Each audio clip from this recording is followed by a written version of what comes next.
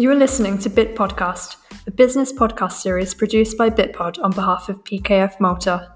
This series is brought to you by BitPod's co-founder, Dr. Marilyn Formosa. Hello, ladies and gentlemen. We welcome you to another session of BitPod by PKF Malta. This is Marilyn Formosa, and today I'm very happy to introduce Dr. Mark Gauci, the CEO of OHSA, the Malta Occupational Health and Safety Authority. Hello, Dr. Gauci. Hello to you and to all the listeners. Thank you so much for accepting our invitation to join us. This is a different topic to the usual financial aspects that we explore, and yet a very, very relevant and interesting one that we are excited to discuss together. Yes, it is a pleasure also for me to participate in this BitPod. Occupational health and safety is a very important subject, and also it has a lot of relevance to the financial sector as well. Fantastic. We're looking forward to seeing how those dots merge within our discussion. Starting off at the top, why would you say the OHS is important? First of all, it is important to recognize that it is true that the implementation of measures to safeguard occupational health and safety costs money. However, these costs should not be perceived as a burden because of the return on investment. The European Agency for Occupational Safety and Health, in fact, estimates that for every €1 invested in safeguarding the workers' health and safety generates a return of €2.2, which is quite a substantial amount of return on investment. Good occupational health and safety practices reduce absenteeism at places of work because they prevent workers from falling ill or getting injured.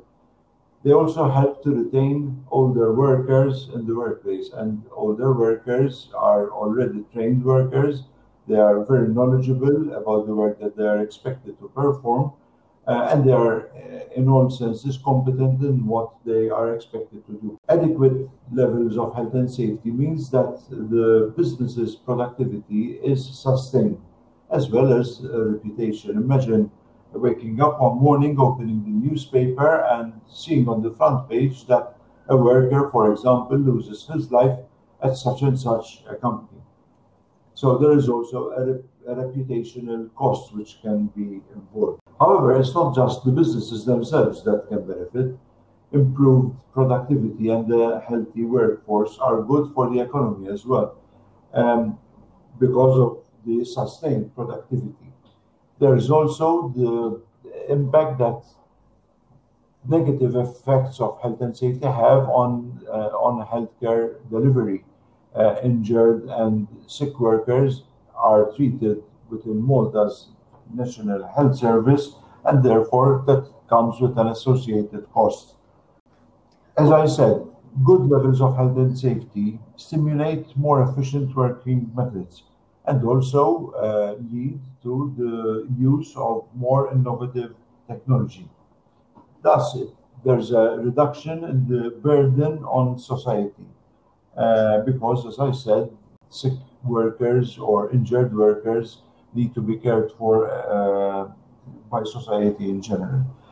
And it is also interesting to point out that a research study carried out for OHSA Malta just before 2010, the study indicates that around just over 0.5% of the country's GDP is lost as a result of poor occupational health and safety standards. Now, if that figure were to be applied to Malta's GDP over the recent years, that would equate to around €70 million being lost as a result of inadequate levels of health and safety. You've really given a very comprehensive, almost comes full circle overview at the very start. So far we spoke about the workplace generally, in a generic fashion. But obviously there are there is a multitude of different types of workplaces. So how does it all work in practice? Who is responsible for OHS at a workplace, be it an office, be it a school, perhaps, be it a construction site? How does it all work? That's a very interesting question, but there are no two ways of answering it.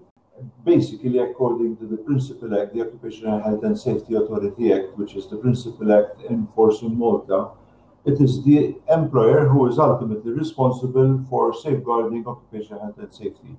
Now, this is not a principle with which we came up with ourselves in Malta, but the same principle echoes or mirrors a similar principle which is established in the so-called Framework Directive, or rather the parent directive issued at EU level, and under which all other daughter directives were published.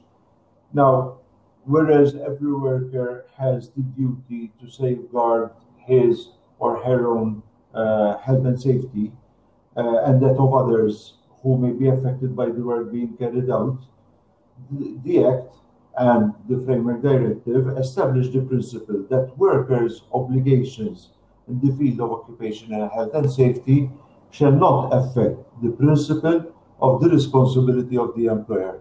There's a very simple reason why this is so, and that is it is because it is the employer who is creating risk by virtue of the work being carried out on his behalf. And for this reason, it is the employer who has to be held liable and responsible for any actions committed or not committed, so for any acts of commission or omission regarding occupational health and safety. Dr. Gauci, the OHSA as an authority, we read, is responsible for ensuring the physical, psychological, as well as the social well-being of all workers in all workplaces. Now, I'd like to pose a question to you. In your view and very vast experience, as you've been in this space and role for almost the last 20 years, right? Which one of these notions is the most difficult to execute, to implement? The physical, the psychological, or the social? And why? In reality, everything is important. However, it is also important to understand what we're talking about within the parameters of what is regulated under or in terms of the Occupational Health and Safety Authority Act. Now, when it comes to health, there are two important aspects, and that is the physical aspect of health as well as the psychological aspect. Both are important because if a worker suffers from some disease as a result of an exposure to a physical agent, for example, at a place of work, then the consequences would be physical ill health.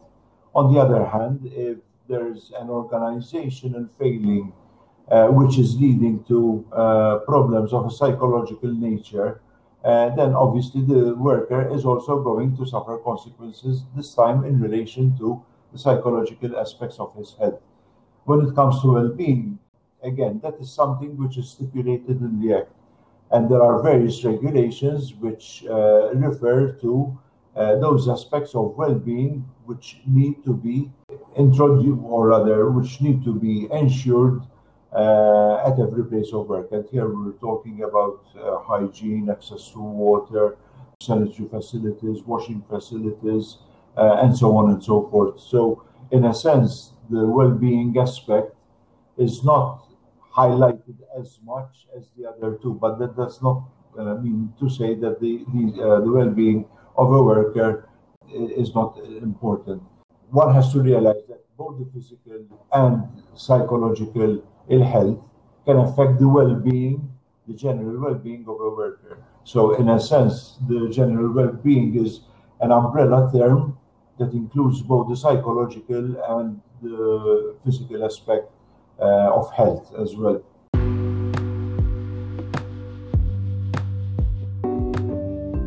And now for a quick intermission.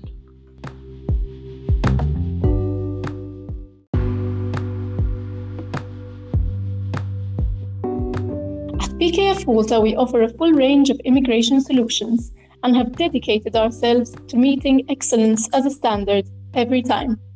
This year, our VIP client handling division celebrates 7 years of success, gratitude, friendship, and trust.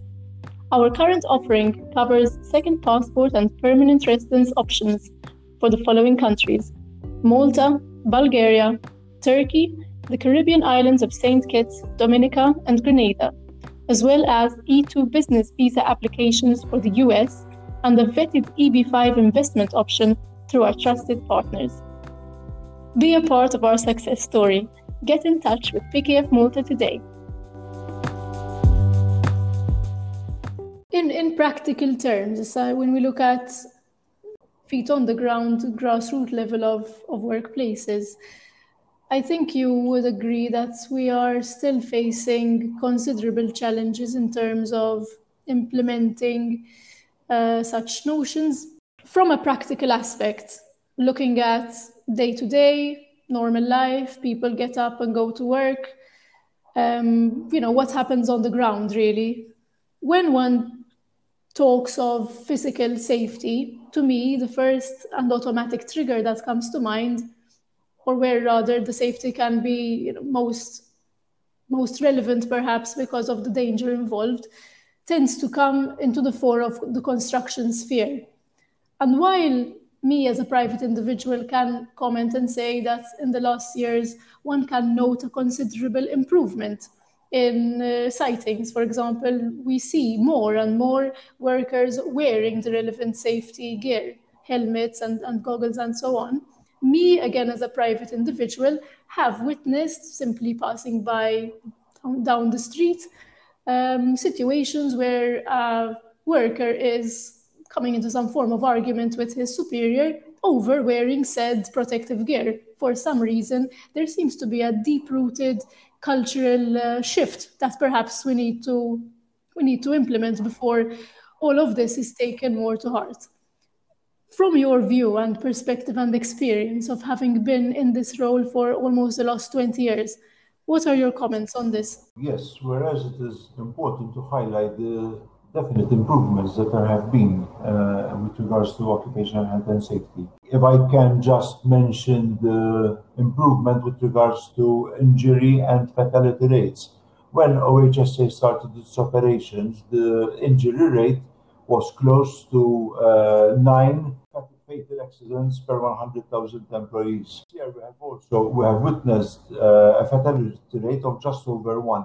And there were several years when the fatality rate was less than half about rates here. So that is permissible to say that there was 0.05 fatal accidents per 100,000 employees. Whereas the injury rate has been reduced from around close to 4,000 injuries per 100 employees to just under 1,000 injuries per 100,000 employees. And that is those are statistics which are there. They are evidence of the marked improvement that there has been with regards to the occupational health and safety standards. But along the years, there have been several new challenges. First of all, it is important to point out that the construction industry is a high-risk sector everywhere. Both the European Agency for Health and Safety at Work, the International Labour Organization, the World Health Organization, they all refer to the construction industry as the one which is associated with the highest rate of injuries, fatalities, and ill health. So that is a situation which is not only prevalent in Malta. What is different in the case of Malta are in fact two situations. First of all, the way by which we construct is totally unique to Malta. And there is no other place where construction takes place in the way that buildings are constructed in Malta. Secondly, because of its size, all construction sites in Malta are visible. They are visible to any person who happens to pass by. So yes, it is very easy to witness unsafe practices being used. However, to the trained eye, such unsafe practices can also be seen outside of Malta. But that is no excuse. I'm not saying that in any way the fact that unsafe practices and accidents and fatal accidents also happen outside of Malta that is excuse for the situation in Malta. I am talking from the statistical point of view because OHSA firmly believes, and I also firmly believe in the notion that every accident is one too many because the vast majority of accidents can be avoided. I did mention that through over the years there have been several new challenges. First of all, the greatest challenge concerns the utilization of foreign workers. Now, foreign workers, the term foreign workers is an umbrella term which encompasses a lot of different people coming from different countries. They may be in Malta legally, they may be in Malta illegally, they may have been brought in by a client or by a developer or by a contractor. What is important is that these foreign workers very often do not understand either Maltese or English, so it is very difficult for the duty holder to communicate with them in a language which they can understand. An analysis of the number of fatalities that occur in Malta that have been registered in Malta shows that around just over 20% of all accidents involve heavy machinery, for example, be it a crane, a mobile crane or a tower crane, concrete mixers, and so on. More maintenance and care that such equipment requires. When such care and maintenance are not given and these machinery are not submitted to a suitable system of maintenance, then the risk of accidents increases. So those are the two commoner causes, or rather the two bigger challenges that OHSA has to face with regards to the construction industry. Dr. Gauci, in life in general, I tend to find that the common denominator in any discussion often comes down at some point or other to education. Now, the OHSA knows the parameters, the requirements, the statistics, the challenge areas, and also the improvements. However, the question is, how do you and the organization go about ensuring that the employers are educated sufficiently to execute this? How are they trained? Are there, I don't know, courses, maybe split by sector? How is the enforcement part carried out, really? Yes, one of the functions of OHSA is the promotion of training. OHSA, in fact, is precluded by law from providing training to workers. And that is because it is the duty of an employer to provide training to his or her employees, which is site-specific and task-specific. OHSA can only promote training and it can only organize awareness raising activities. Now, in its role of promoting training, OHSA has taken a number of initiatives over the years. First of all, when OHSA started operations, there was no formal system of training in Malta at university level. And that was a lacuna which needed to be addressed at that time. And OHSA was instrumental in launching the first diploma course at the University of Malta dealing specifically with occupational health and safety. Secondly, OHSA has come up with a number of, in my opinion, valid suggestions as to what level of training and who is required to attend this training. And one of OHSA suggestions was to have all workers on construction sites to have received a certain amount of training before they are allowed on such construction sites. Now, this idea was taken on board by the Building Industry Consultative Council, which eventually launched the so-called skills card. Now, this is a system which involves a certain amount of training for all workers, all tradespersons, but also all professionals who in one way or another are connected with construction. The system is functioning. Has started to address a number of trades, but will eventually be extended to cover all trades and therefore all tradespersons working in construction industry, as well as the various professionals who should have received basic information about, for example, risks on construction sites, the difference between a hazard and how to calculate the resultant risk, basic protective and preventive measures that should be taken and when. And so at least once the system is fully operational, all workers, including the foreign workers who I said are posing a challenge, should have been received a certain amount of training. This is not to say that the skills card would replace the training which by law needs to be given by an employer to his employees, because the training needs to be related to the site, and every site is different, and therefore it creates different hazards. The risks would be different, and so the training that an employer is expected or duty bound to give to the employees needs to be site and work activity specific. This is a very sensible and logical mapping process of how to go about it. Thank you very much for sharing this with us.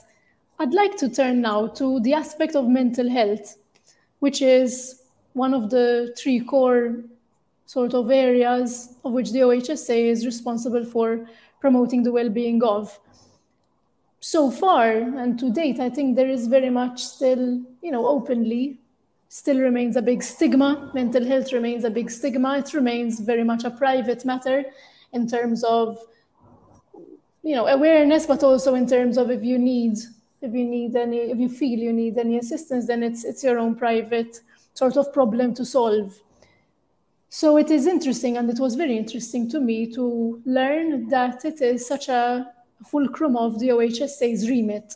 And I wanted to exchange with you some notes as to the approach promoted by yourselves to bridge this gap between what the ideal is and the reality that very much surrounds us around this topic. Okay, as we discussed earlier on, there are two important aspects to a worker's health, and it is the physical and psychological aspects of health. Mental health, especially not just because there's a stigma associated with it, but also because it is a very common problem which is not very easily understood, is not given the importance that it should. Now, the commonest problem that can affect mental health is in reality stress. Now, if you go out on the streets and start asking people whether they suffer from stress, the vast majority will definitely answer yes. Stress is a very common situation. Stress, in fact, is a defense mechanism to protect itself, to protect its integrity, to protect its wholeness, as it were. However, when stress leads when stress levels reach a certain point, which do not allow the person to function as well as he or she should, then that is a problem, and that is when mental health issues start coming to the fore. Now, it is important that one has to distinguish between issues which are under the control of the employer and others which are not. For example, stress arising out of a problem, or rather to ensure that the stress within that worker is adequately being taken care of. Obviously, if I can just make a speedy reference to the current COVID-19 pandemic, it's a situation which is causing a lot of stress amongst a lot of people. But as I said before, distinguishing between something which is under the control of the employer and something which is not, the rate of community transmission is not under the control of, and neither is it the responsibility of the employer. But the taking of measures to safeguard the health and safety of that employee is part of the responsibility of an employer. Similarly, the risk of closure as a result of loss of business is not intrinsically managed by the employer, and therefore the employer can only mitigate the resultant stress. For example, by ensuring good channels of communication, establishing employee support, encouraging employees to talk about their fears, while addressing some irrational fears which may result from false information which is spreading like wildfire all over the place. False information being banded around, and this needs to be addressed. So it is important, as I said, to keep in mind that the worker is one whole being.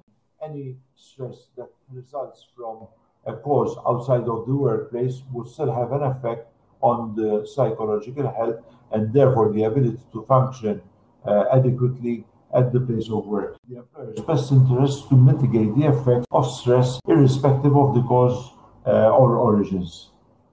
One important way of doing this is by ensuring adequate communication, keeping communication channels open at all times, and allowing the participation of workers in all decisions that can affect their health and safety. And this is something which is extremely important. Even, for example, in the development of policies, of workplace policies, workers should be consulted and allowed to participate, give their views, air their concerns, and so on, if the policy is to be owned by the workers themselves. Otherwise, it would remain a piece of paper that people may be aware of, but nothing really does anything about. The COVID, obviously, it would not have done justice to the session if we omitted to delve into it somewhat. So yes, it is immensely, excruciatingly relevant, a very sui generis situation that our generation until now never had to deal with, but somehow we are. And on this point, I wanted to ask you again, going to the practical aspect, which I'm most interested in. The employer and the workplace, can they enforce, for example, wearing a mask at all times? How can they impose or enforce social distancing? Is there a directive that they can actually say, listen, this is how it has to be? Because more or less sort of everybody has been left to their own devices to do how and as and within the limitations and resources available. Again, this is a very difficult question to answer, not least because any measure that has to be taken at a place of work needs to respect the hierarchy of control measures. Now, this is, again, something which is found in the Act and the Framework Directive, and it lists, according to a hierarchy of importance, the measures which should be taken. Therefore, for example, one comes across the idea that collective protective measures should take precedence over individual protective measures. And face masks are an example of individual or personal protective clothing. Now, what is the implication in this? That at a place of work, social distancing, asking workers to telework where it is possible, for example, avoiding the congregation of workers in rooms, avoiding overcrowding, installing policies which respect these situations. For example, here at OHSA, one of the policies that we have developed in response to COVID was to limit the number of people congregated in the canteen at any given time, telling workers that no more than 2 persons are to be allowed in the lift at any moment in time. No more than 2 persons are to go into cars. These are all collective measures. The individual measures would have to be measures that address the worker as an individual, and that would include face masks. Now, this hierarchy of control measures also includes different measures which need to be implemented prior to deciding on issuing face masks. Amongst the things that are mentioned are that the workers need to be informed of the hazard, need to be informed of the risks. They have to be involved in the risk evaluation exercise and allow the participation that basically identifies the control measures that are to be implemented. They have to be given basically all information regarding the risks and the measures to be taken. But then there's another thing. It is the employer's responsibility, also according to the Act, to ensure through a proper system of supervision that the workers are cooperating. When we talk about a suitable system of supervision, it means that the employer implements a system through which it is checked that all the workers are making full use of the personal protective clothing that they are provided with, that they abide with all directions that are being given by the company. One frequent comment that is often heard is that employers, for example, complain that the workers do not cooperate with the employer. This is something that is often heard on the media when it is said that the workers are also at fault in the causation of accidents. Whereas that may be true, one has to understand that there are a number of measures that have to be implemented and that are the full responsibility, that fall under the full responsibility of employer to ensure that such a situation does not arise, including through the implementation of disciplinary measures in case of default.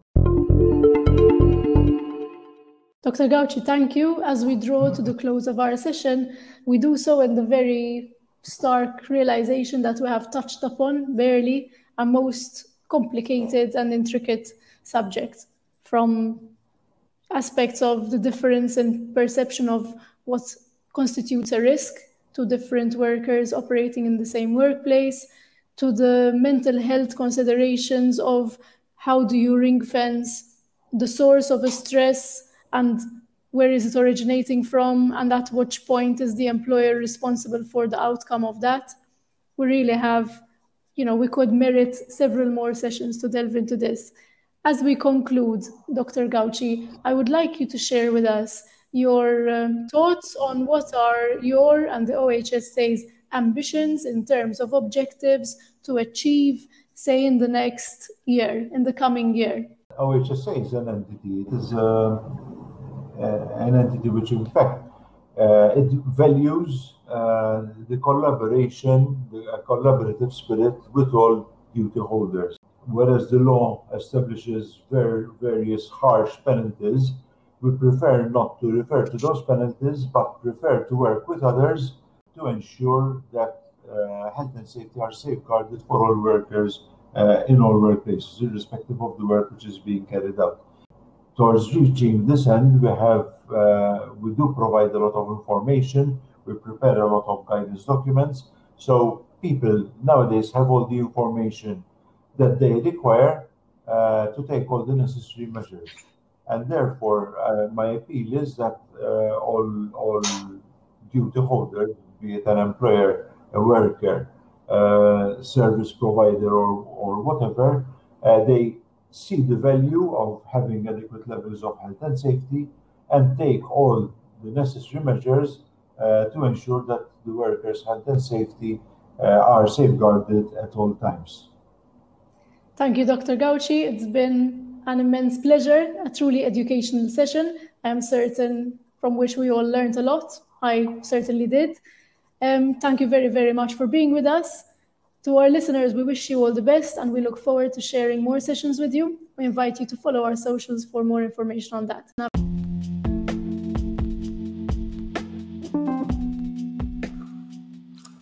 Thank you for listening to Bit Podcast. If you like this episode, be sure to subscribe and follow us on Facebook, LinkedIn, and Twitter.